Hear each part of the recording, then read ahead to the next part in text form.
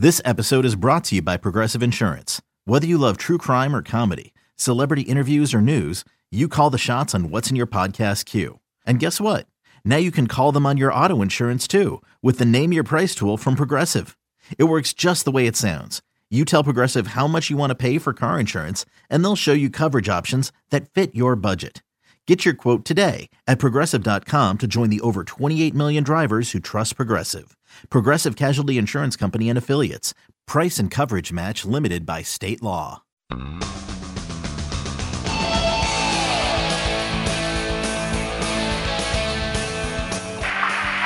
a fly ball towards left field. Going back fast is Kennedy. Kennedy gets there, and he takes it. And the Cleveland Indians are the world champions of 1948. And they are leaping joyously as they go off the field. Din is being mobbed, as are Lou Boudreau, and out in center field, Tucker and Kennedy come running in, arm in arm.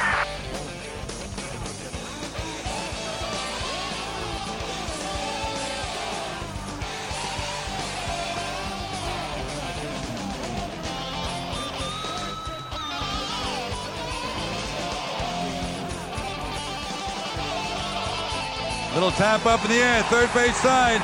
Waiting is Thome. Foul territory, the game is over. And the Indians have won the divisional title. Indian fans have waited 41 years. And now they can really cheer. Now the pitch. Swung on, line to deep left field. It is gone!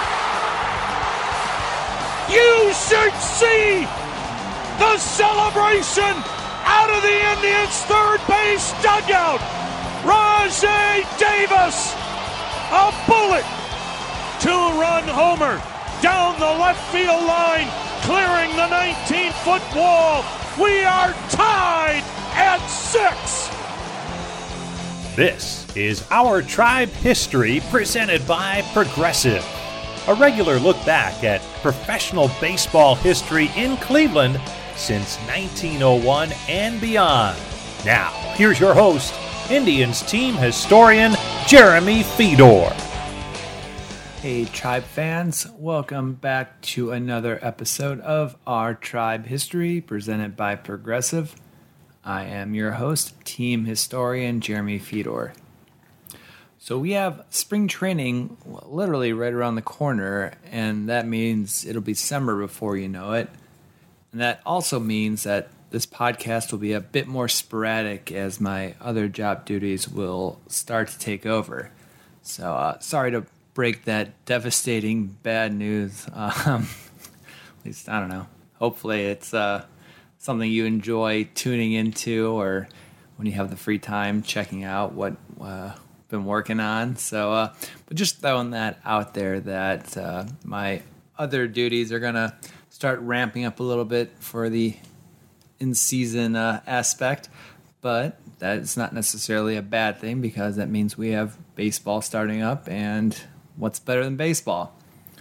So that being said, we're going to kick it back to 1903 for another installment of our Walk-Off Winner series. I feel like I've done more than these, but I guess we're only in 1903. It's going to be a good one, though. There's some interesting walk-offs in this year. And when we left off in 1902, we left with Charlie Hickman hitting the first walk-off home run against the St. Louis Browns. And when we pick it back up in 1903, guess who? Well, it's Charlie Hickman. I wouldn't have mentioned that walk-off, I guess, if I wasn't going to lead in with him again. So this game when it took place when Cleveland took on Boston. It was May 11th, 1903. And during this game, we actually saw 5 errors committed by Cleveland to Boston 0. The 1903 Cleveland Naps or Blues or whatever you want to call them were not the greatest fielding team in the world. This was only the 14th game of the season, and our friend John Gochnauer, the guy whose name I have a hard time saying, was already the owner of 13 errors. So thankfully he didn't have a Twitter account in 1903. I would hate to see the mentions after you're 14 games in with almost an error a game. For Cleveland, it was Bill Bernhard that kept him in the game. He only surrendered 8 hits with 2 runs, but when you have 5 errors, more runs are bound to cross, and there was a total of 5. The Cleveland Plain Dealer then summarizing the game mentioned how Hickman was having a great game. He had 3 hits, and for a clean hitting game, the contest today has not been equaled upon the local diamond this year.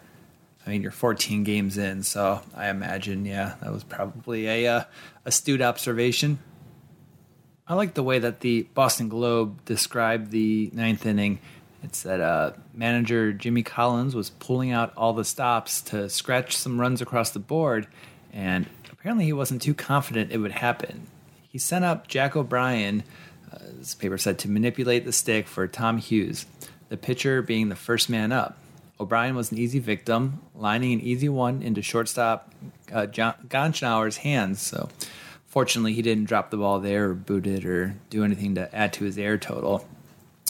But the Boston team ended up scoring 2 runs, and during this period, does Jimmy Collins get a pitcher up to face Cleveland in the bottom of the 9th? Apparently, he didn't think that was too important. The paper said that when the side was retired, it was up to Collins to provide a new twirler. He had previously given up the game as lost, and they had not warmed up the pitcher Bill Deenan sufficiently, and he was sent to do the final honors. And he was touched by McCarthy for a sharp 2-bagger, and then after 2 men were out and with 2 strikes on him, Hickman lined one to the fence, easily sending the base runners across the rubber and scoring the winning runs. So that was Hickman's second walk-off, and just a pretty big blunder for Jimmy Collins, not having a pitcher warmed up to face Cleveland in the bottom of the 9th. But again, maybe he didn't think that Boston was going to put runners on and actually score. And the next walk-off was actually 2 days later. Boston was still in town. But as the saying goes, hindsight is 20/20. And I say that because only 3,180 fans showed up to watch Addie Joss and Cy Young go head-to-head. So if you're listening to this podcast, you're clearly a baseball fan, or you need something to put you to sleep or something of that nature. But, if you're listening to this, you enjoy history, you know some of the names of these great players, and both Addie and Cy Young are in Cooperstown. So to be a fly on the wall for a game like this would just be spectacular. And mention that both teams actually carried a 1-1 tie going into the 9th when Bedford native Elmer Flick got the job done, though this was actually after he nearly lost the game for Cleveland. And Elmer, as the paper said, almost lost the game for Cleveland. It was during the 3rd inning that the Plain Dealer said Elmer handed the victory to the Bean Eaters with 2 out. Doherty singled, and then Collins hit a hard drive to right. Flick reached it all right and received the ball square in his hands, only to drop it, and that scored a run. So again, as the way things were trending, that might have been enough with Cy Young on the mound to defeat Cleveland. But fortunately for Cleveland, they actually scored in the bottom of the 3rd, and both teams took that 1-1 tie going into the 9th. The Plain Dealer wrote that headed into the bottom of the 9th, the spectators were of the opinion that they were due to witness an extra inning contest.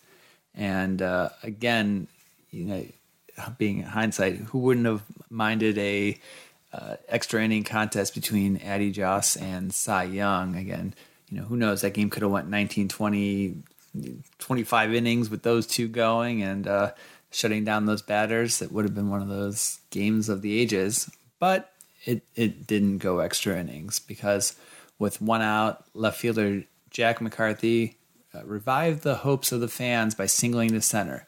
Then came Flick's chance. He had struck out twice after securing a scratch single in the 1st inning, but the outlook was not the most promising. But Flick proved the right man in the right spot by slamming the ball far over Stahl's head for 3 bases, McCarthy scoring the winning run. And the paper mentioned that this was one of the greatest pitcher battles witnessed upon the local diamond. And this actually, I'll agree with their description of the greatest because as I've mentioned before, and as you'll see, every game that is dramatic is the greatest or unique for some nature. But both Joss and Young were in admirable form and wasted scarcely a ball.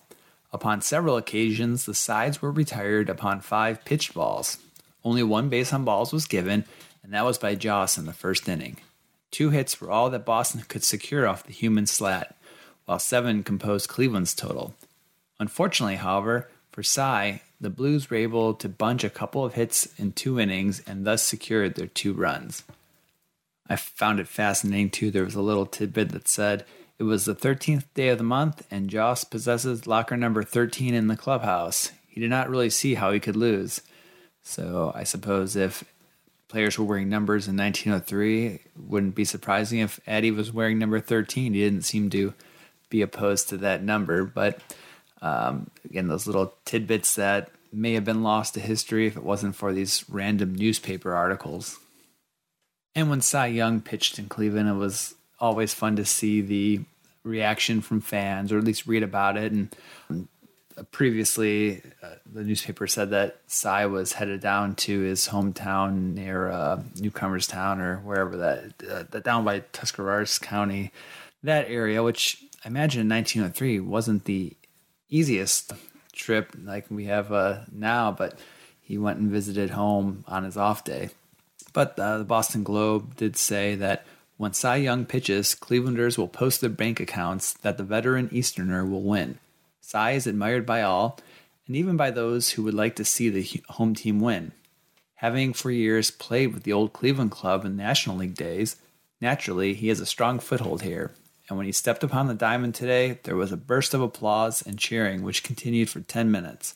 So fans still love Cy, remembered him from his days with the Spiders, and again, one of Northeast Ohio's own, or I don't know what the southern border of what constitutes Northeast Ohio, but still within the range of a Cleveland baseball fan. And with the third walk-off, you could probably guess what, actually, I don't know if you can guess what team it is. It's going to be Boston again. So 3 walk-offs in a row. 3 of the walk-offs, the first 3 of the year, were against Boston. And you would think that Cleveland had Boston's number for that year, but they didn't. They actually lost the season series, so it could have been worse, but thankfully they walked those off. So this game was June 18th, and it featured John Gotchnauer's 32nd error of the season. So we're in June. He has committed 32 errors, which, I don't know, maybe there's a whole episode about the life and times of error-making Gotchnauer. I don't know. That would be I don't know if that would be interesting or not. But the man clearly had problems feeling the ball. But the Boston Globe pronounced this game as the Harry Bay game. He was the sensation of the contest. Said his fielding and batting features of the day. He saves his team twice in one afternoon. Bay's playing was sensational in the extreme. He was the star of the day by all odds, playing ball better than the much-talked-about old-timers. Bay ran bases in trolley car style. Not really sure what trolley car style would mean, but I imagine that's a nice way to say he ran the bases well. Maybe we can see that in contemporary writing. I don't know if that would translate well. He ran the bases in Cadillac style. I don't know what the equivalent now would be, but it also said he pulled down flies that seemed to be too high for any fielder to reach, and taking the game all in all, he was a bigger star than Lajoie or Bernhard or any of the much-touted stars of the Cleveland club. So that's high praise, saying he was a bigger star of the day than Lajoie.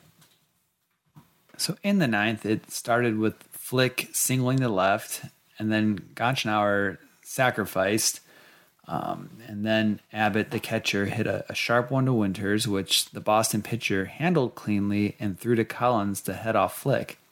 The latter, who was then almost to third, turned in his tracks and began to execute the Artful Dodger act with great success.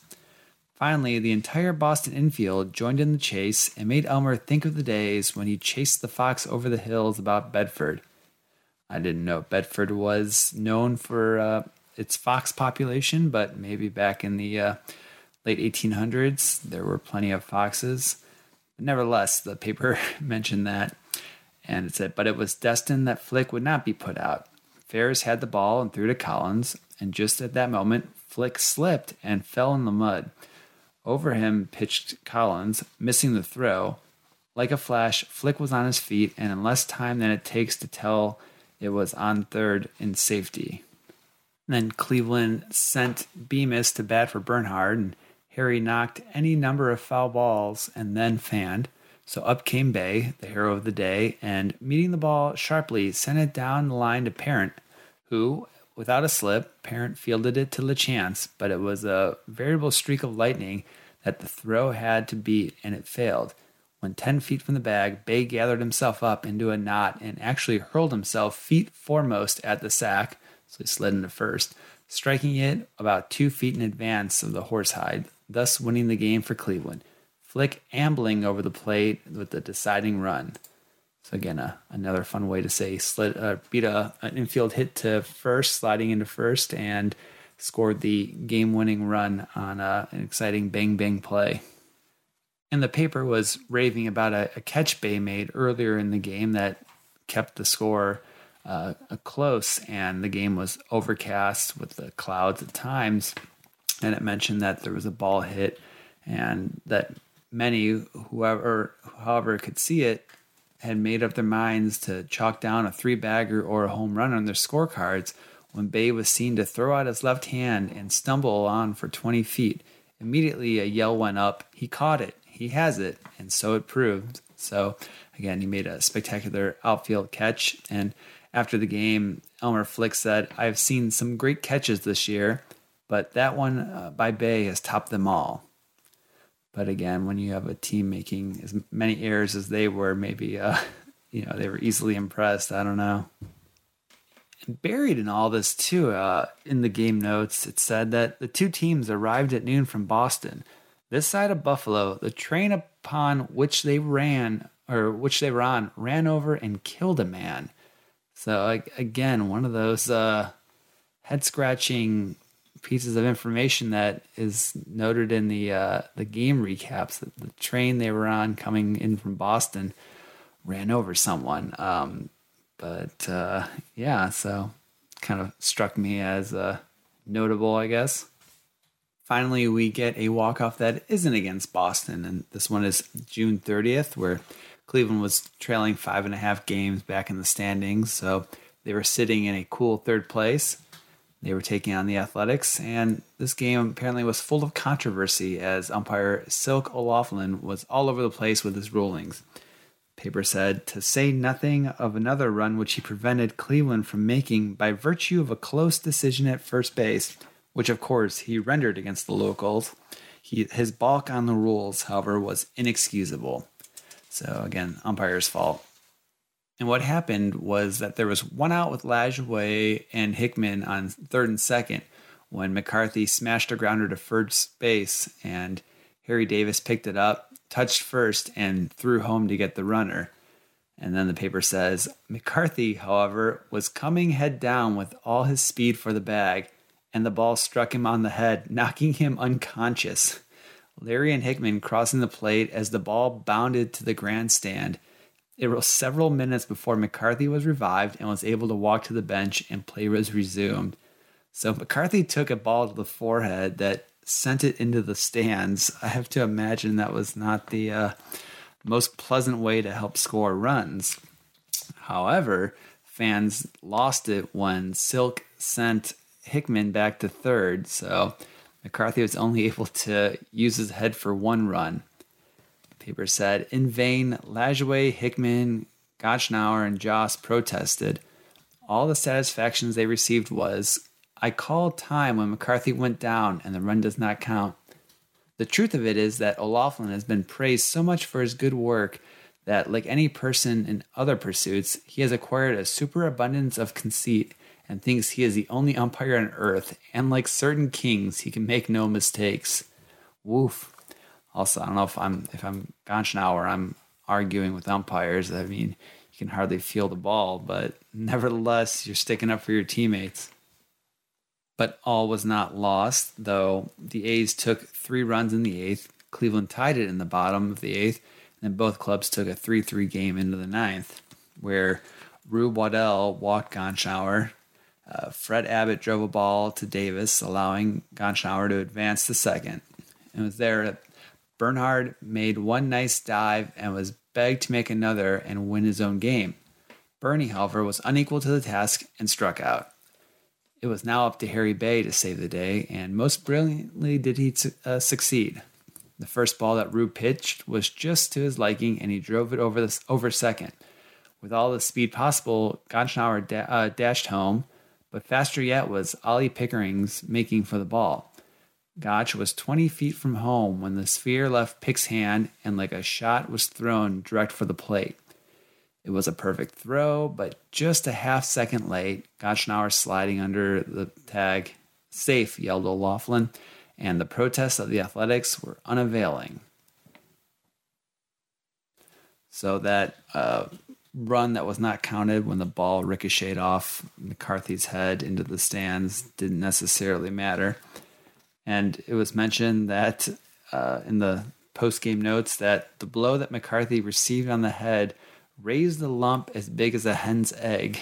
So yeah, I have to imagine you're going to have a knot on your head after taking a thrown ball, probably not from too far away to the dome, and clearly with enough ricochet to go into the stands. And the next walk-off is in early August with Cleveland now 8.5 back. They took on Detroit, but they did have Addie Joss on the hill, who, again, is a future Hall of Famer. With this game, the Detroit Free Press wrote, "It'll be hard for Detroit fans to believe it, but it was an undeniable fact that Bill Donovan, their idol, was almost entirely to blame for the loss of his own game today by a score of 5-4. The paper basically said that Donovan was too amped up, and this caused his, quote, anxiety to lead him into a play or two that turned the game against him. In the 4th, he threw away a grounder trying to get the lead runner, and then in the 9th, he also had some issues. So in that 4th inning, he threw Bradley's grounder wildly to second in an effort to get Bay, who had reached first on a hit. But then in the 9th, with Cleveland down 4-3, Bemis doubled, Gonschauer walked, and then Joss rolled a little one to Bill that, in his eagerness to make a double play, one he missed entirely, the ball rolling to second, filling the bases. Elmer Flick, who had some previous walk-offs, struck out, but then Harry Bay drove one to Lush, scoring Bemis with the tying run. Donovan then gave Bradley 4 wide ones, so he walked Bill Bradley, forcing Gonschauer in with the winning run, and the game that had looked perfectly safe for Bill and the Tigers was lost. So nothing more exciting than a walk-off walk to win the game. And the paper commended Addie Joss's pitching, especially after that first inning. But Joss, being Joss, had a heck of a game.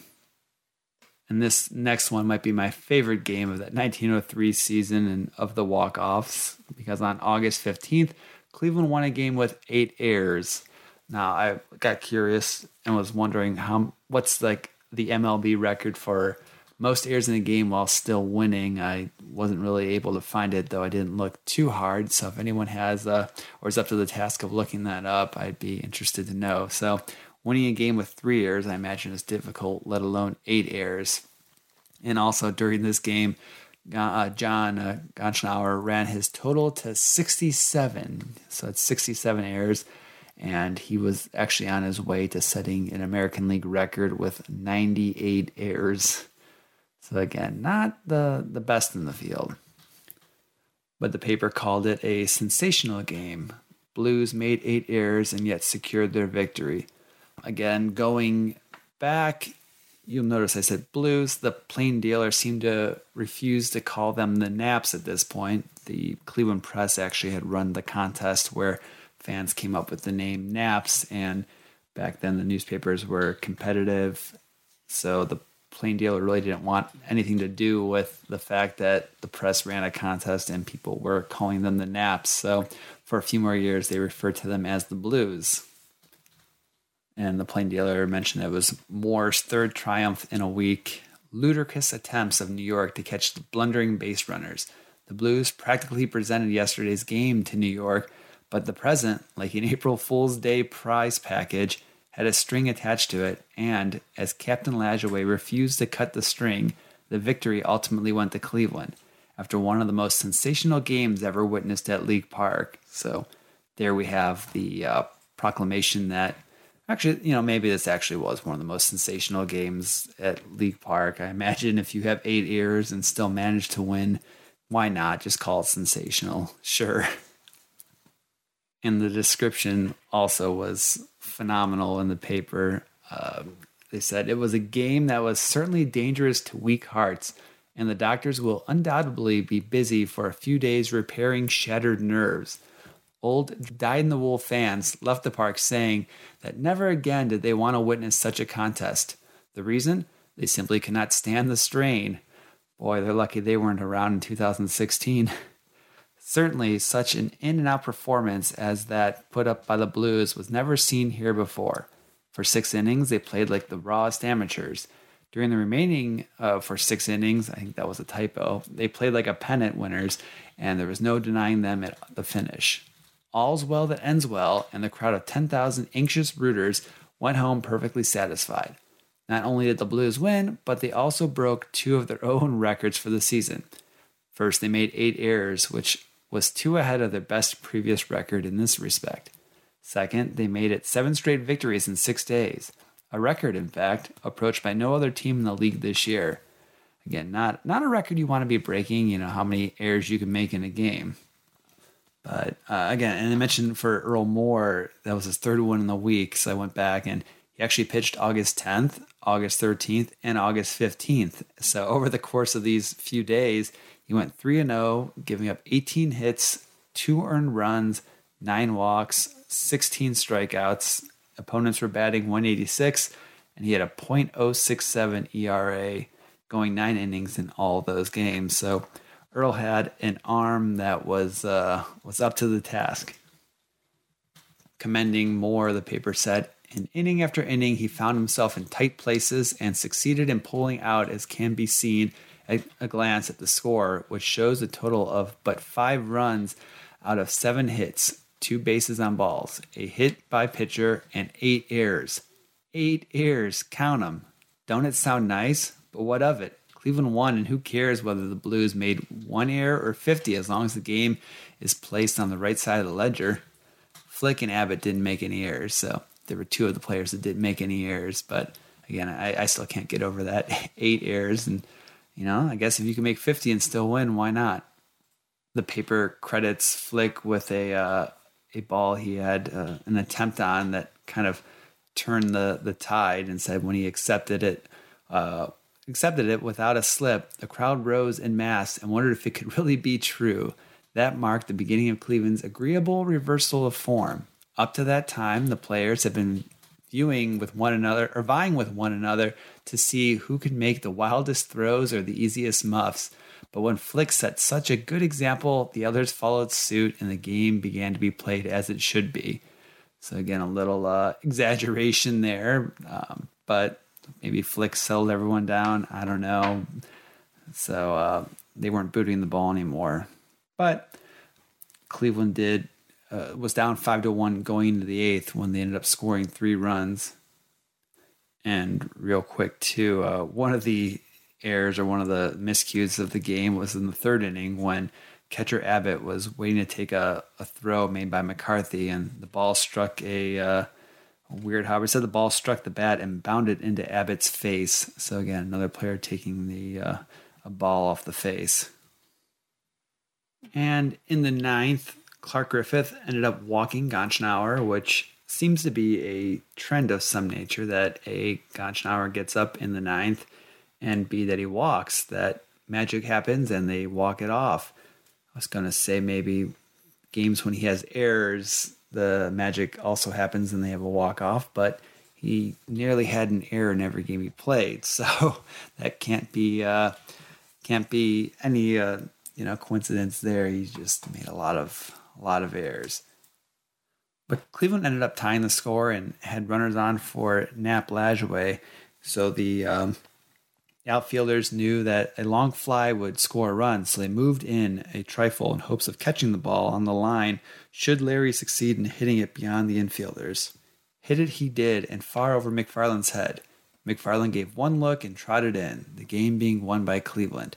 Paper mentioned that it could have been a triple had the situation been differently, but it was not, and one of those walk-offs where the outfielder just kind of looks at it and heads on in. And also to be a fan of the game, the paper noticed that when Armour was feeding Griffith with new balls in the last 2 innings, Griff proceeded to spike them on his shoes. Sheridan was obliged to call him down, but nevertheless Griffith kept it up until the finish of the game. While Flick was at bat, Armour passed out 4 or 5 new ones as well. So, again, just the blatant spiking of the ball, messing them up, making them all kinds of crazy. One of the aspects of the early American League era, National League, Major League, what have you, before that stuff was all outlawed. And finally, we get to the last walk-off of the season, and this was the final home games of the 1903 season, and it was September 12th, 1903. There was a doubleheader at League Park, and this was right before Cleveland went on a 12-game road trip through Boston, New York, Washington, and Philadelphia. Plain dealer called it the glorious end of the local season.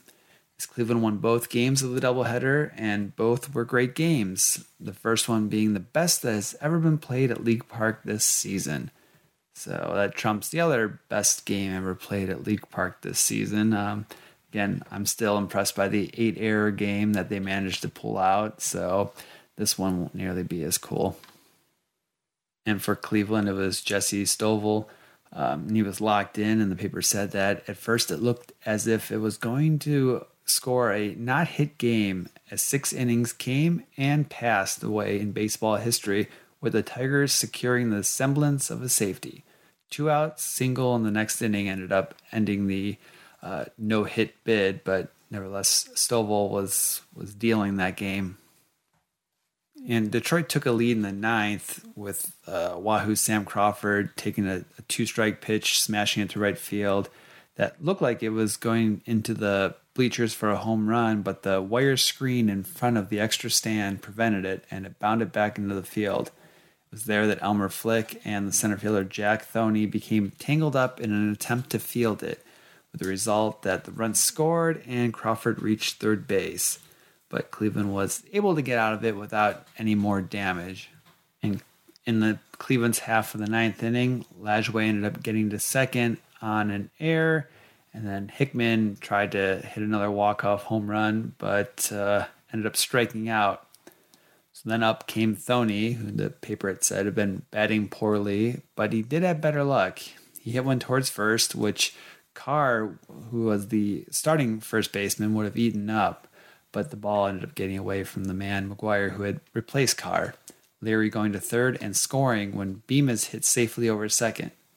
Then Gonschnauer struck out, and Stovall ended up forcing Bemis. So, again, tie game. They tied the game after the 9th, and they were going into extras. Without too much drama in the 10th, Elmer Flick led off with a double to right, and he ended up scoring the winning run. Bay attempted a sacrifice, which resulted in an error for McGuire, so that put Bay on base, and then Bill Bradley ended up singling to left, and then that scored Elmer Flick to walk it off for Cleveland on that first game of a doubleheader at League Park. Cleveland ended up finishing that season in third place, a cool 15 games behind Boston for first place in the American League. So not a bad team, not a great team. Clearly, when you have one player making 98 errors and not finding a suitable replacement. And that was the last game at League Park for Gonschnauer. That was his last season with the Cleveland Club. Check out his Sabre bio if you want to know more about his life and career and ultimately the almost 100 errors he made.